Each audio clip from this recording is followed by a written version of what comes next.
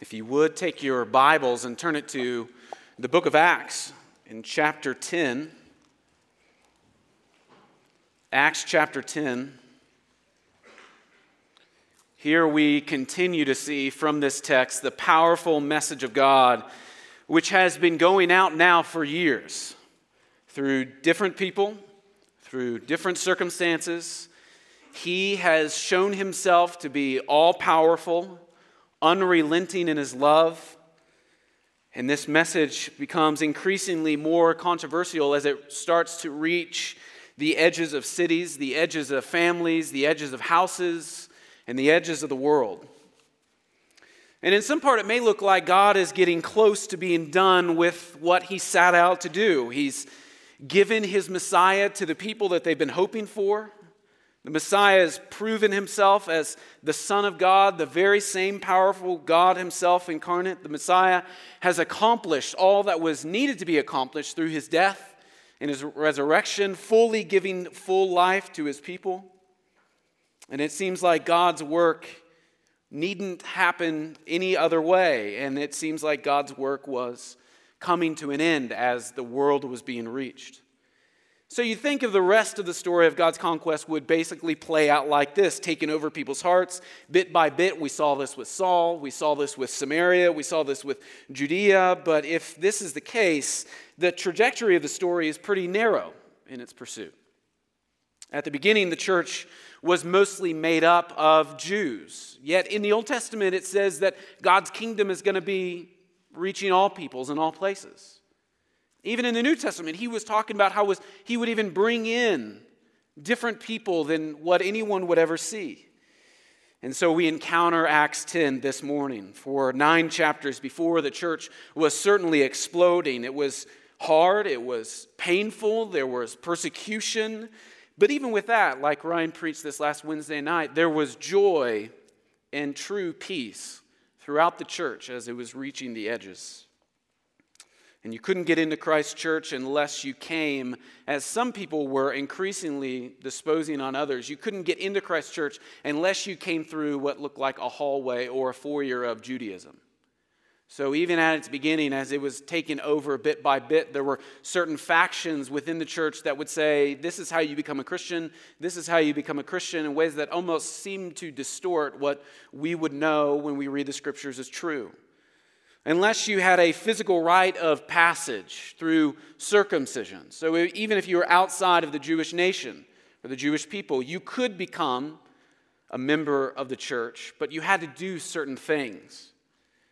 These people were looked at as unclean, unworthy, separate, unholy, not deserving of God's love like those within the church had. And so we see here in Acts 10, God busting down this barrier.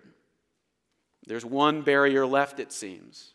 Houses, places, geography, and now a whole new people group that God is going to reach. What's happening here in this text is God shows himself to be continually merciful, even more gracious than we've ever seen him, by saving people who had been known for centuries as common or unclean. So let's pick up in the first verse of chapter 10. I'll be reading all 48 verses at once. So if there's any time to listen, it's right now to God's word as it's read.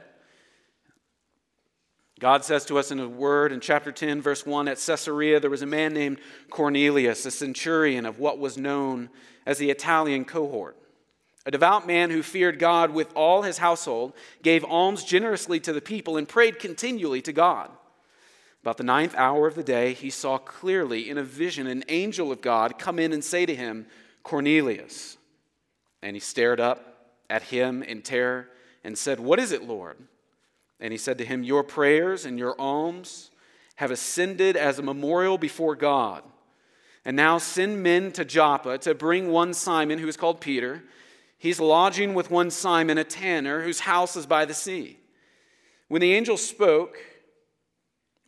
who spoke to him had departed, he called 2 of his servants and a devout soldier from among them, those who attended him, and having related everything to him, he sent them to Joppa. And the next day, as they were on their journey and approaching the city, Peter went up on the housetop about the 6th hour of the day, and he became hungry and wanted something to eat.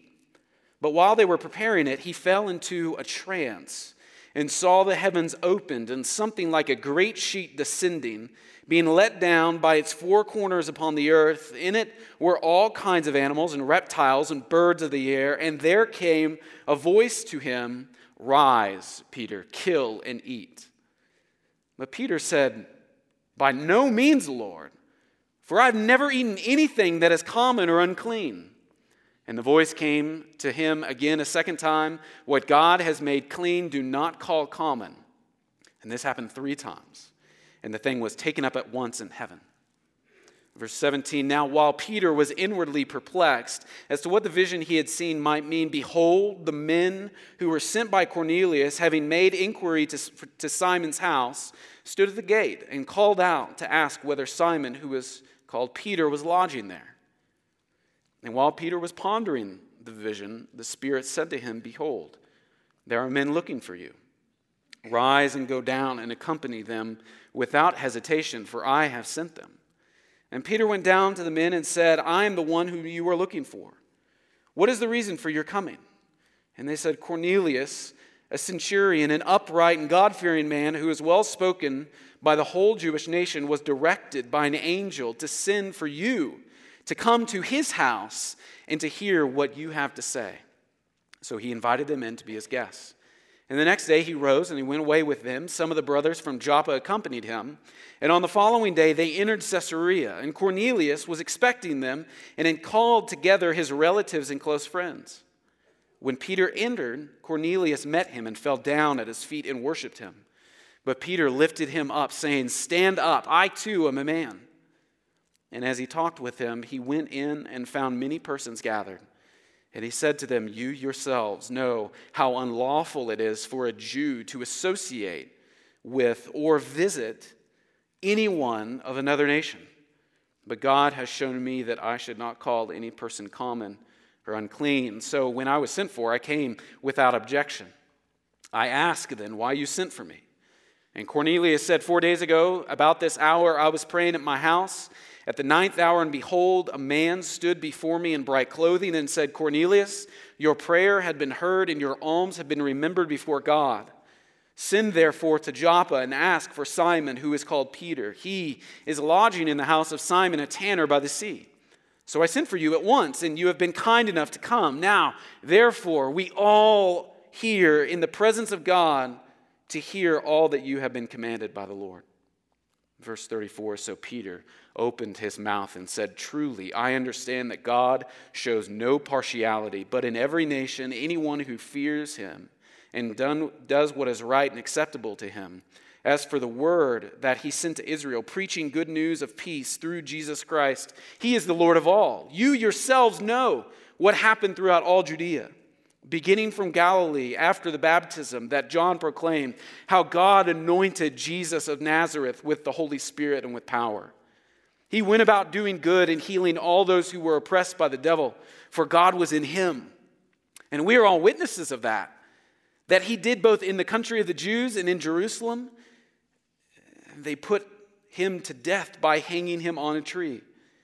But God raised him on the 3rd day and made him to appear, not to all of the people, but to us who had been chosen by God as witnesses, who ate and drank with him after he rose from the dead. And he commanded us to preach to the people and to testify that he is the one appointed by God to be the judge of the living and the dead. To him all the prophets bear witness, and every one who believes in him receives forgiveness of sins through his name." While Peter was still saying these things, the Holy Spirit fell on all who heard the word.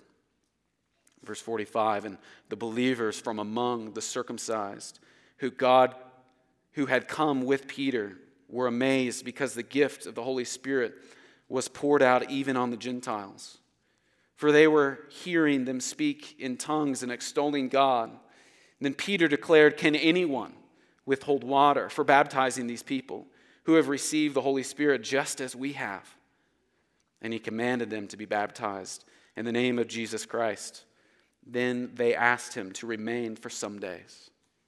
This is the word of the Lord to us.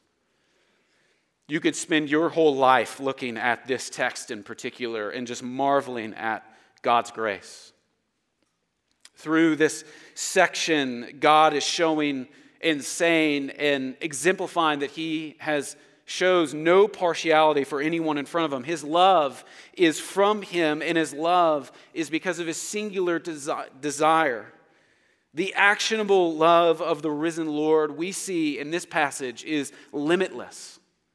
And it's amazing as it sticks out. As you might read along in the book of Acts, you might see it bit by bit as increasingly growing limitless. There's nothing that stops God when he seeks to love his people and to save his people. Nothing can stand in his way. And so here you have the trajectory of Peter being sent out towards the coastal areas, healing people and preaching the good news of Jesus.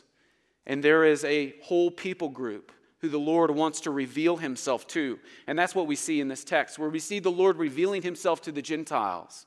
And he's going to do that first by God providing a messenger.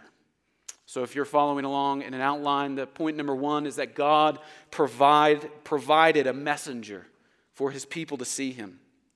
We see in verse 3 that an angel appears to Cornelius at about 3 o'clock in the afternoon. And Cornelius sticks out because not only is he an Italian soldier who lives in Caesarea, but he's known as a devout man, one who fears God. He prays a lot. He was even charitable to God's people, the Jewish people. And the angel who saw that he was in awe of him and marveled at all the things that were happening, the angel told him that his prayers and his acts of charity, his actual actions, were like a sweet fragrance to the Lord, a memorial for God's goodness. And so the angel told him to send men to a town called Joppa where Peter was, and to bring Peter back, and Peter was going to speak the things of the Lord to them. So Cornelius sends 2 servants and a soldier, tells them everything that God had revealed to him, and sends them off. It's actually kind of amazing here that Cornelius didn't go himself. A devout man, a God-fearer, someone who's worked on behalf of the Lord a lot of times. Then an angel appears to him and says, hey, send 2 people to Joppa. I can drive faster than those guys. I will get there. I know the way to Joppa. But he's obedient to what the Lord says, his zeal, even though as it steps back in his town, he is searching, he is seeking, and we see him hoping as it plays out further. And then not one day later, so they would have traveled for one day, and on the second day now, Peter receives a vision from the Lord in verse 9 of our text. So he's on a roof, which is where commonly people might go to pray. Some of you might have like a prayer closet at home, or you might pray in the car because no one's around you, and that's where you can really be honest with the Lord. Help me. And as he's on the Lord, he feels hunger inside of him. So what appears that he sends other people to make him food. And as the food was being made, as he was sitting there in hunger, he falls into a trance. In the heavens, it says, opened up.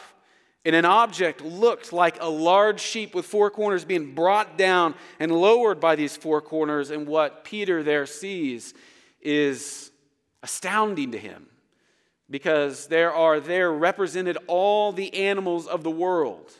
It says that there are 4-legged animals and reptiles and birds to symbolize everything. All of the animals are present mysteriously on that sheet. And this kind of freaks Peter out, because mixed on those sheets, he would call clean and unclean animals in front of him. And Peter, being a Jew all of his life, would never associate himself with unclean things, especially unclean animals. Now we live in a day where we wash our dogs, or we assume that our cats stand out in the rain. But have you ever been around an unclean animal?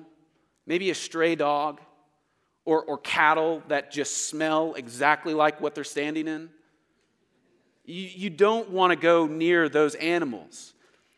But what if they had previously been deemed as unclean by God? You certainly would never want to associate with them. So Peter is taken back. Maybe this is a trick, or maybe he's supposed to say, no, I'm not going to clean those or eat those. And so when the Lord says to him, kill and eat, he replies, no way. And the Lord says, what God has made clean, do not call common or impure or unclean. And Peter, seemingly having a thing with threes, denies 3 times, claims 3 times, has to have this vision 3 times shown to him. So God reveals what he's teaching Peter in this moment, because he's going to use this moment in Peter's life to almost open the door for Cornelius and his household and for the rest of the Gentiles. And so Peter here is left in verse 17 perplexed. And it's hard to blame him, right? One, how many times have you seen a vision where animals might be leaping around on sheets being brought down from the heavens? I would need a moment to think about that, especially if I didn't immediately understand it to where it had to be done 3 times. And so Peter is perplexed here with this vision. He's thinking about what all this might mean and what implications it would have on his life. By Jewish law, Peter would be reminded and remind himself that certain foods were forbidden to be eaten. And God is calling him to kill, not sacrifice, but kill and eat, take into himself. Food laws made it difficult not only to live, but food laws made it difficult to actually associate with other people. And we see this even now, not in the same way, like we're forbidden, but for those of you who have food allergies, it's actually hard to go over to someone's house, right? Because something might trigger.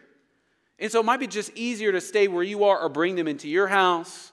And so as the Jews were trying to follow this dietary law, they actually started separating themselves, not just for the sake of holiness, but actually distancing themselves from God's people, the Gentiles. They wouldn't even want to be around them. They wouldn't even want to go into their house.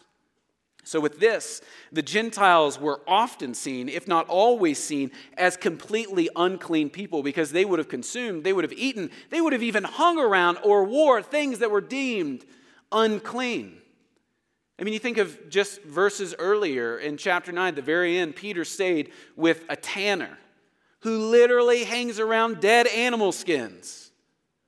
It's like God is bit by bit softening Peter's hearts to what he has already commanded the apostles, what he's already commanded the world, that when he calls something clean, it's clean, and when he calls something unclean, it's unclean. And here that tanner was not unclean, and here this food he's providing for Peter is not unclean. And Peter ought to know this. As written later in Mark in chapter 7, Jesus actually teaches that the dietary laws are done away with. Because what's important is not what you put in your mouth. What Jesus says, what's actually important about your life. Not your clothes, not your house, not your car, but actually what comes out of your heart. What happens on the inside is actually what God desires to see play out. Now, some scholars might look at this text starting in verse 15 and 16, or even earlier, 13 to 17. Some scholars disagree with each other. Some might make it just about foods. What God is teaching Peter is just exclusively about food, and some would say it's actually exclusively about, this is an illusion, a vision of how Peter now should go to the Gentiles. And what I think is happening is it's just a showcase of God doing both of those. They're intrinsically related. In Leviticus 20, the laws of clean and unclean are linked precisely with Israel's separation for the rest of their nations. And so when God breaks down the food barrier, he also breaks down the national barrier, and Peter can partake of what was previously forbidden, and he can align himself with people who were previously outcasts. One simply could not dine in a Gentile's home without inevitably disobeying God's laws, and that is done away with by the words of God. Mark 7 plays this out where Jesus dealt with the problem of clean and unclean. So Peter ought to know this, right? But either way, God gives him a vision, preparing his heart, preparing his mind, preparing his actions, as immediately he has to learn from that vision and actually play it out, because he's going to encounter unclean people. So in verse 19, as Peter is perplexed at what the vision means, the men sent by Cornelius arrive at the gate of Joppa and were asking for him. It says, behold, 3 men, or the Spirit then says to him, behold, 3 men are looking for you. Rise and go down and accompany them without hesitation, for I have sent them. So as Peter, we would imagine, as he's thinking about what has just been revealed to him, maybe marveling at the fact that the Lord just spoke to him through this vision, and he's pondering of what it means, there's an immediate almost knock on the door. And the Spirit says, go and welcome them in because I've sent them to you. So Peter does what he is told. He meets with the men and he brings them in. A sweeter glimpse of how he's turning more and more towards the Gentiles. And it's amazing how when they talk about, so now these men who were going to Joppa and are talking with Peter, it's amazing how they talk about Cornelius that had sent them. So they had heard what Cornelius had heard from the Lord. So they go there and Peter says, what are you doing here? And they start describing that this man named Cornelius actually sent them there. And it's amazing what they talk about. They call him upright. They call him God-fearing in verse 22. They say that he's well spoken of by the whole Jewish nation. That they were directed by a holy angel to send for Peter so that Peter would come and speak to them. Now, I kind of wonder, this isn't in the text and I didn't read it anywhere else, so don't even write this down. I wonder if just using those words, Peter didn't catch on to the fact that he would go to a Gentile house. You know, all those things that are said, like who wouldn't want to go talk to those guys, right? A devout man, a house full of people, the Lord himself sent an angel and told him to come. It's like, yeah, I'll jump on that train. You know, Peter's on this speaking circuit. He's going throughout all the countryside speaking to the Jews of them to repent and believe. So maybe this is just another opportunity. But there's a little twist there of what God had just revealed to Peter in this vision is immediately being played out. You know, oftentimes we want to digest the things of the Lord. We want to sit on it for a long time. The Lord tells us to do something and it's like, you know, we want like 2 weeks to study for a final. We want 2 weeks to react to God's word, don't we? It says to do this, you know, obey your mother and father. Well, let's wait for vacation. And immediately God orchestrates all these things. Nevertheless, he's not an unkind man, Peter, so he brings these people into his house. And then in verse 24 it says, on the following day, so it's day 4 now. Day 1 was the vision, the travel time. Day 4 they're going back. Day 4 they enter Caesarea. And Peter here meets Cornelius. And Cornelius was by all accounts excitingly expecting Peter to come. We see that because in verse 25, Peter's invited all of his family and all of his close friends. Like this house is jam-packed. This is the time where you watch the Super Bowl, where all of your friends are there. And they were expecting something more incredible. For whatever reason, they knew that God was going to uniquely speak to them through this person of Peter. And we see here this wonderful common grace that God gives to people where in some ways it looks like an instant, like Saul, where he just speaks to Saul and his soul is illuminated. But here, Cornelius had been longing for the Lord, knowing that there was something out there, knowing that he could search and find, as if the embers of Hebrews 11 comes out. And without faith, it is impossible to please God, for whoever would draw near to God must believe that he exists and that he rewards those who seek him. And here we see Cornelius for days and days before that was seeking the Lord, and the Lord never leaves those people who are seeking without his presence. The Lord shows up to Cornelius' life through the person of Paul, and he is excited and pumped about whatever Peter is going to say. That has no idea what Peter is going to say. And more than likely, he doesn't expect that Peter is going to say what he's about to say. So Peter and Cornelius were talking. Cornelius falls down the feet, and Peter goes, no, I'm just a man. And he gets him up, and he walks into a room, and what does Peter see? Verse 27. A room full of unclean people. A room full of Gentiles. A room full of people who Peter, at least days later, years later, would never have associated himself with. The climax, I think, of the story is right here, because what if Peter does like Jonah does, where he just jets? You know, the Lord says, Jonah, go preach to Nineveh, and Jonah goes, nope, and jumps in the sea. Right? Peter maybe could do that, freaking out just as much, but what Peter does here is he actually reacts to the vision that God has given him. Peter receives the word of the Lord, and even though at first it's perplexed, he now has this moment where he can act out on all that God says. And in verse 28, it says that Peter said to them, you yourselves know how unlawful it is for a Jew to associate or to visit anyone of another nation, but God has shown me that I should not call any person common or unclean. So I was sent for you. I came without objection. Just a great picture of the Lord sanctifying his own people, where the Lord speaks, his word is true, and by the transforming work and the illumination of the Spirit, people are changed, and now not just changed for themselves, but changed for a whole people group. And then it says that Peter says, I ask then why you sent for me. He kind of knew why they sent for him, but he basically says, hey, you guys know that I shouldn't be here, but the Lord told me to be here, so what is it that you want? Peter asks why he's been brought there. It seems like a tense moment, and there is a whole lot of gospel significance here in this text. The significance in building up an unreached people by bringing in a messenger. Previously, Peter wouldn't have allowed himself to be in this situation. But the compelling part of the gospel is that we mostly don't have anything in common except our unrighteousness or our sinfulness. We often want to separate ourselves from other people, right? Tall people over here, short people over here. You go to junior high, you have the jocks, the chess club, the hacky sack group. We want to align ourselves with people that may look like us and distance ourselves from people that don't look like us. But actually what the scriptures say is that we all of us, have one thing in common. We're sinful.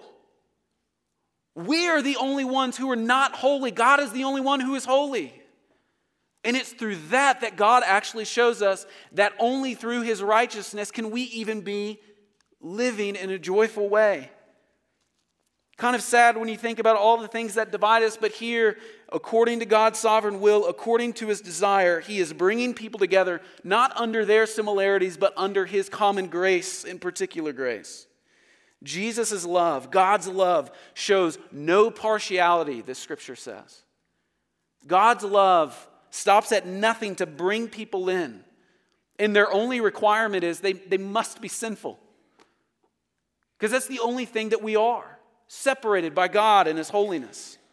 And the scriptures say that we all need the same thing in our sinfulness. We need the redeeming revelation, the redeeming salvation of Jesus.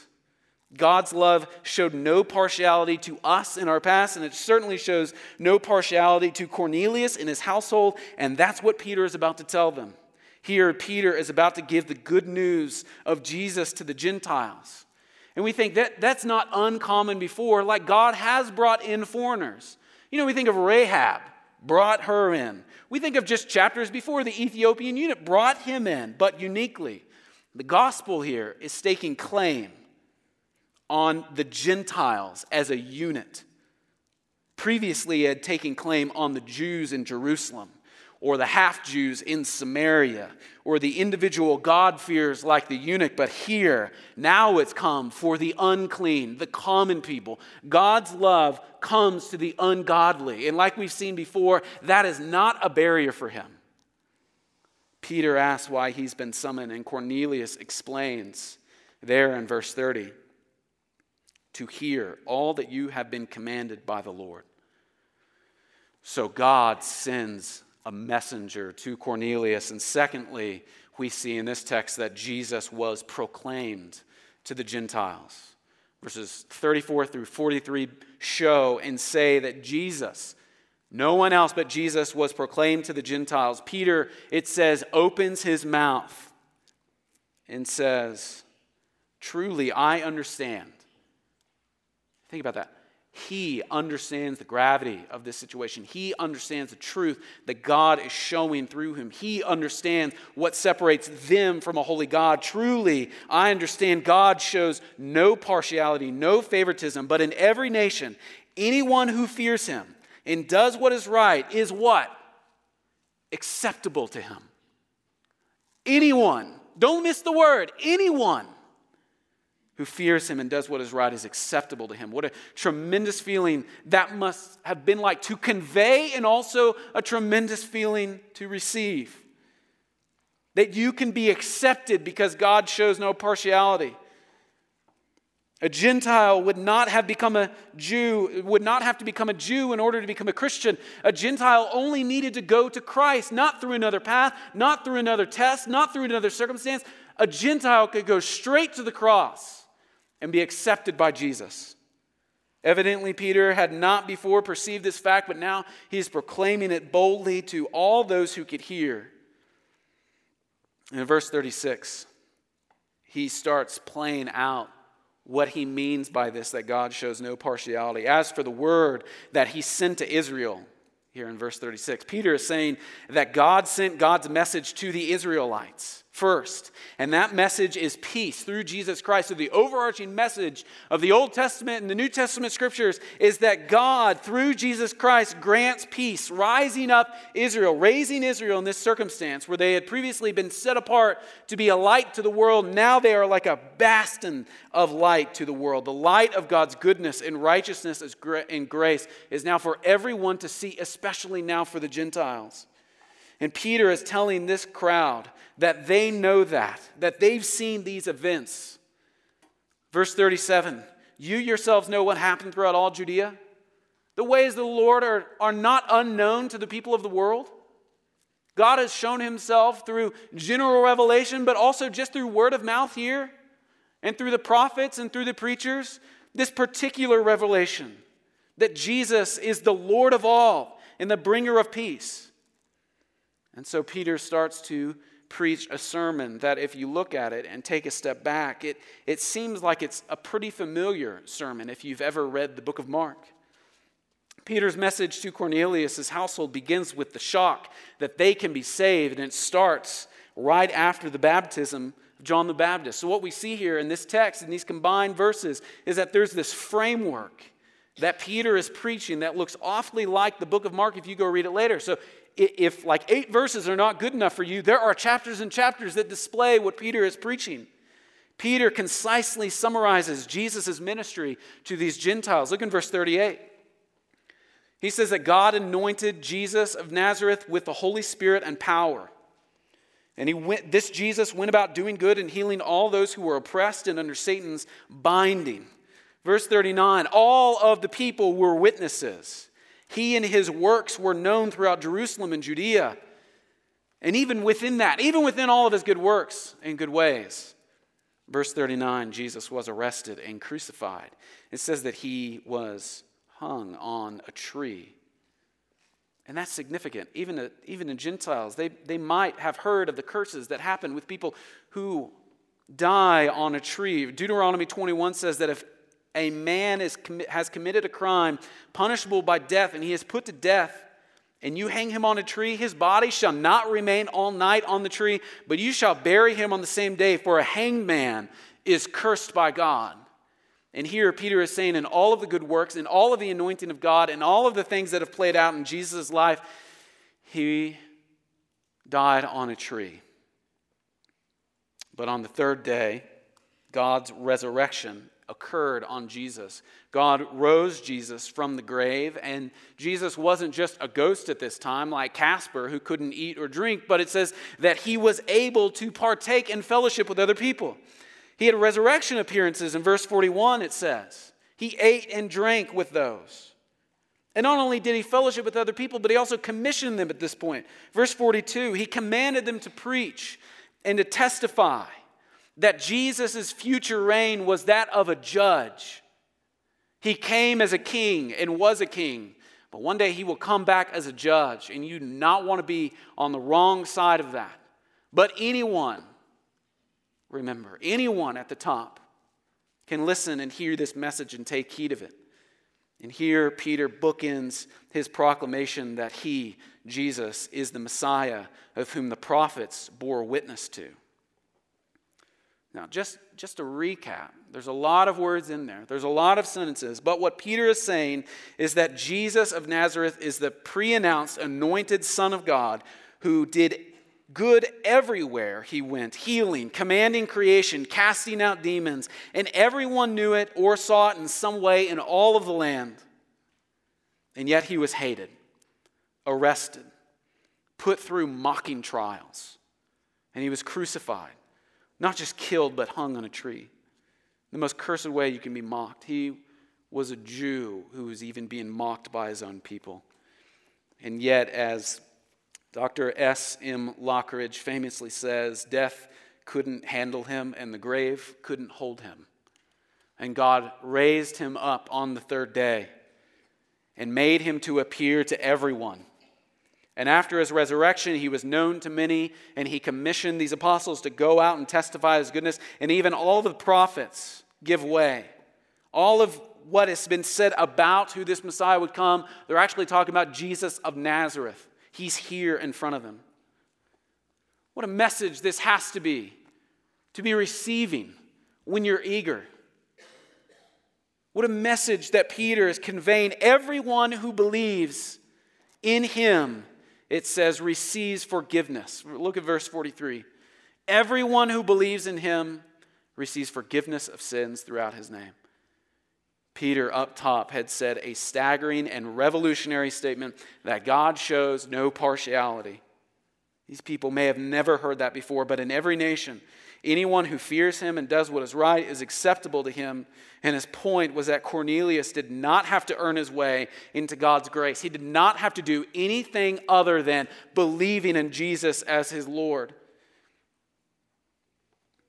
And when God gives them eyes, they can see. And when God gives them ears, they can hear. They're complete at that moment.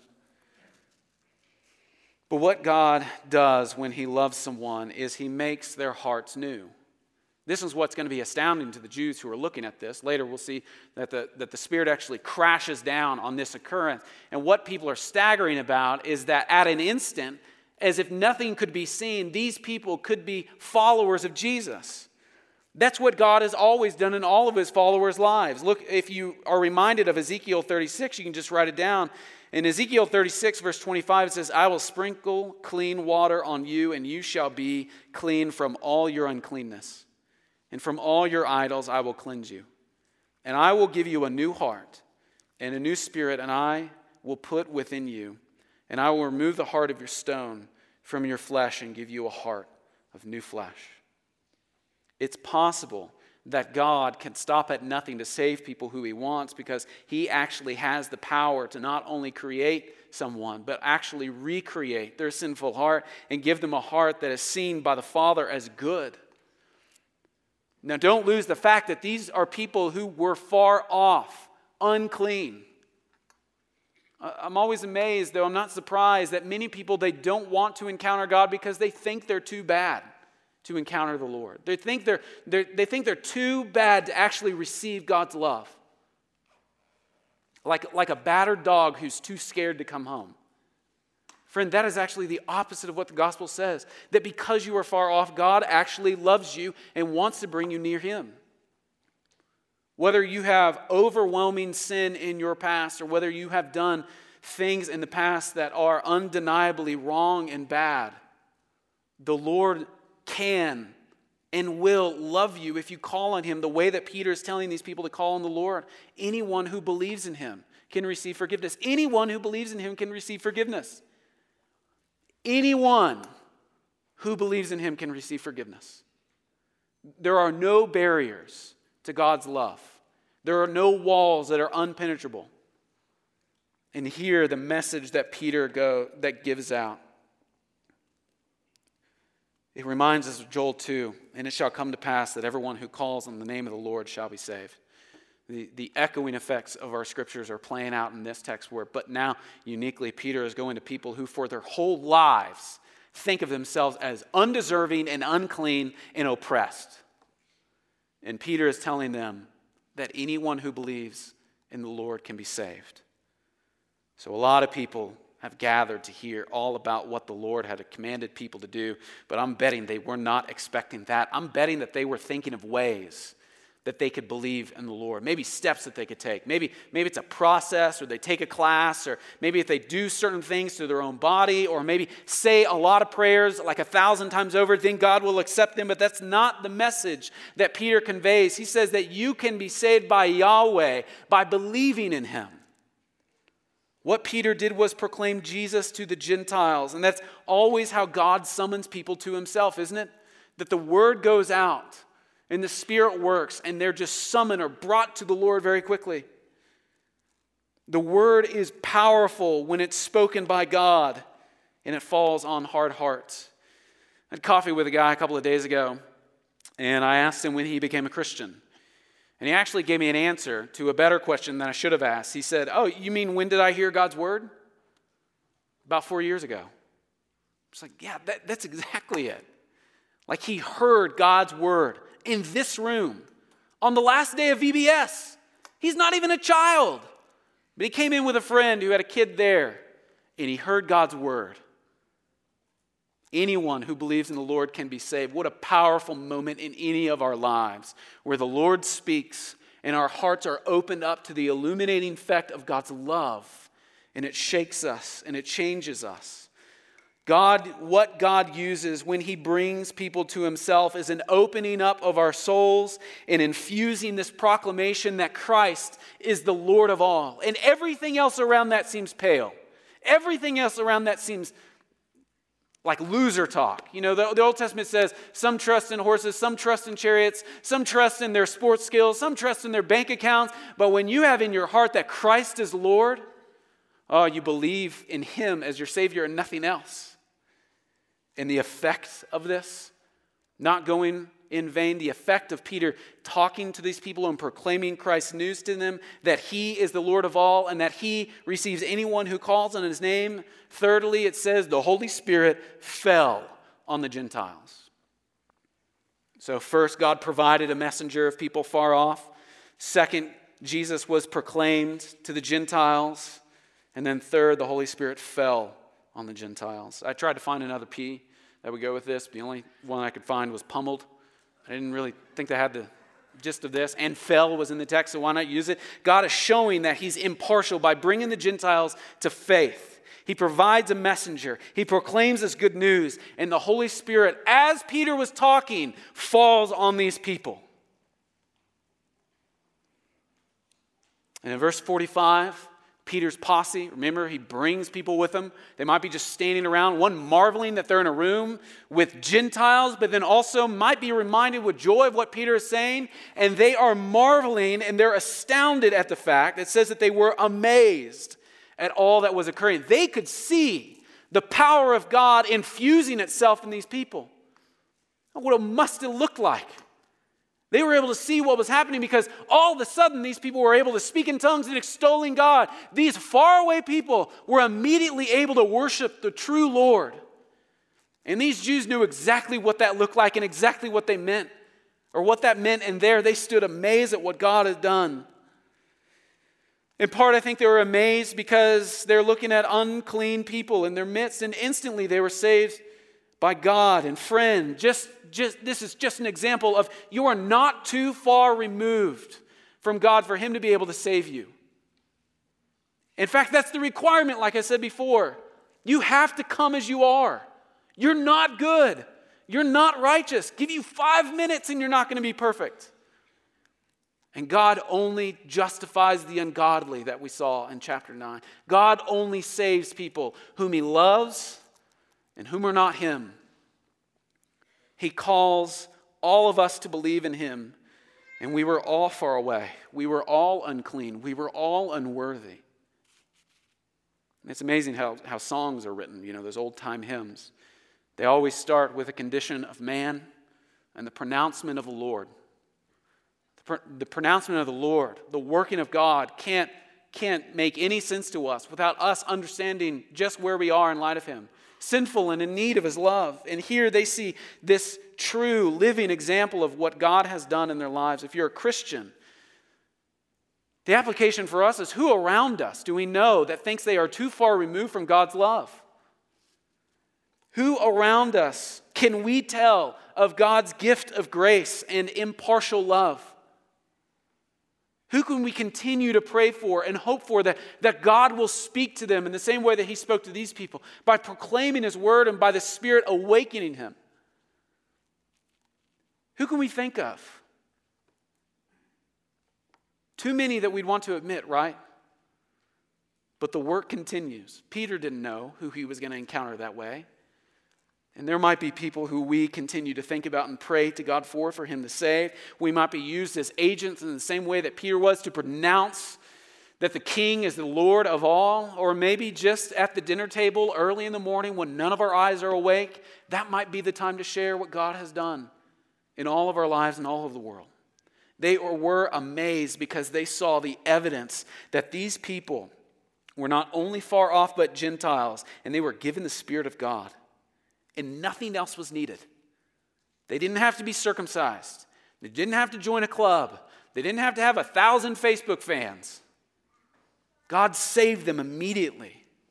Now, we don't exactly know what it looked like or what was happening when they were speaking these things or extolling God, but they were immediately acting and worshiping in such a way that other Christians were able to realize that God was indwelling them. They were regenerated or renewed. They were transformed by the Holy Spirit, where He brings the individual from being spiritually dead to now spiritually alive. What a sight to see them at that moment. And so Peter immediately, look at verse 47, Peter immediately calls for their baptism. Language that is reminiscent of the Ethiopian eunuch's request for baptism. Peter said, can anyone withhold water for baptizing these people who have received the Holy Spirit as we have? The answer is no. Look at what the Lord has just done. Let's baptize them. And so Peter has the people around him baptize these new believers in Christ. So he commands them to be baptized, and they ask him to stay with them for a few days. No doubt, probably asking him 1,000 questions. Now they have this apostle of God, and they're seen as God as Christians. He's seen as God as Christians. He's known as a teacher and a proclaimer. Don't you know that for days they would just be fueling him with questions and him teaching all the scriptures to him? In the same way that Philip taught the Ethiopian eunuch from the scriptures, no doubt Peter just started opening up the word and telling them all that they needed to grow in grace of Christ. So God provides a messenger for a group of people who are longing to see whatever they were supposed to see of God's goodness. God provides a proclaimed word through his apostle, and then through that message, this actuality of the Holy Spirit falls down and forever changes not just these people in the room, but it looks like an open doorway to the rest of the world. Because the Jews are now seeing that God is not impartial. Peter is now seeing that God is not impartial, so why should he be impartial? Why should he not go to anyone who is around him and proclaim the same good news? Now, Peter would struggle with this a little bit. We see in Galatians later on that he was rebuked by others by not being fully attuned to God's message. He might have shown a little bit of partiality, maybe a little bit of favoritism, wanting to hang around people just like him. But the testimony for us all is that God shows no partiality for us, and we should show no partiality for anyone else. Now, it's fine to have friends. I have friends, and I like to hang out with them more than my non-friends, right? Oh, but for the sake of God's kingdom and within his church, there is no partiality. There's no one who we should not give Christ to. There is no one who we shouldn't give grace to. God will save whomever he desires, and he has the power and desire to save everyone who is far off from his righteousness. And he desires for people to come directly to him through faith in Jesus Christ. And he grants that by the power of the Spirit. It's pretty cool to take a step back and see all that God is doing here. God speaks to Cornelius and sends people. God speaks to Peter and sends him to Cornelius. And together there, Peter speaks of God, and God gives his Spirit to everyone in the room.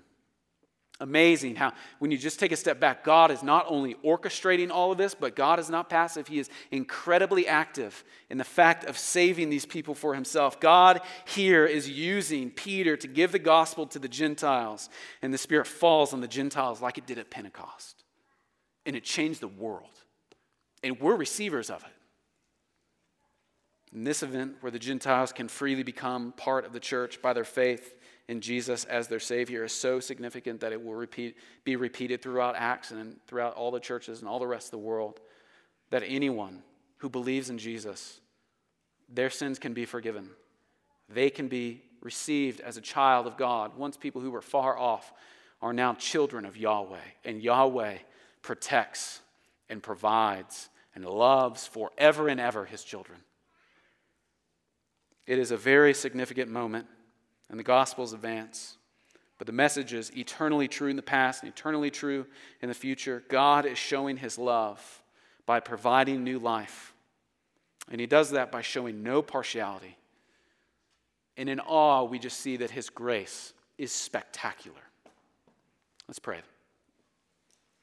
Father, we come to you this morning in awe of your power, in awe of your desire, in awe of your love. Father, we can't believe, for 1,000 reasons, we can't believe that we are recipients of your grace.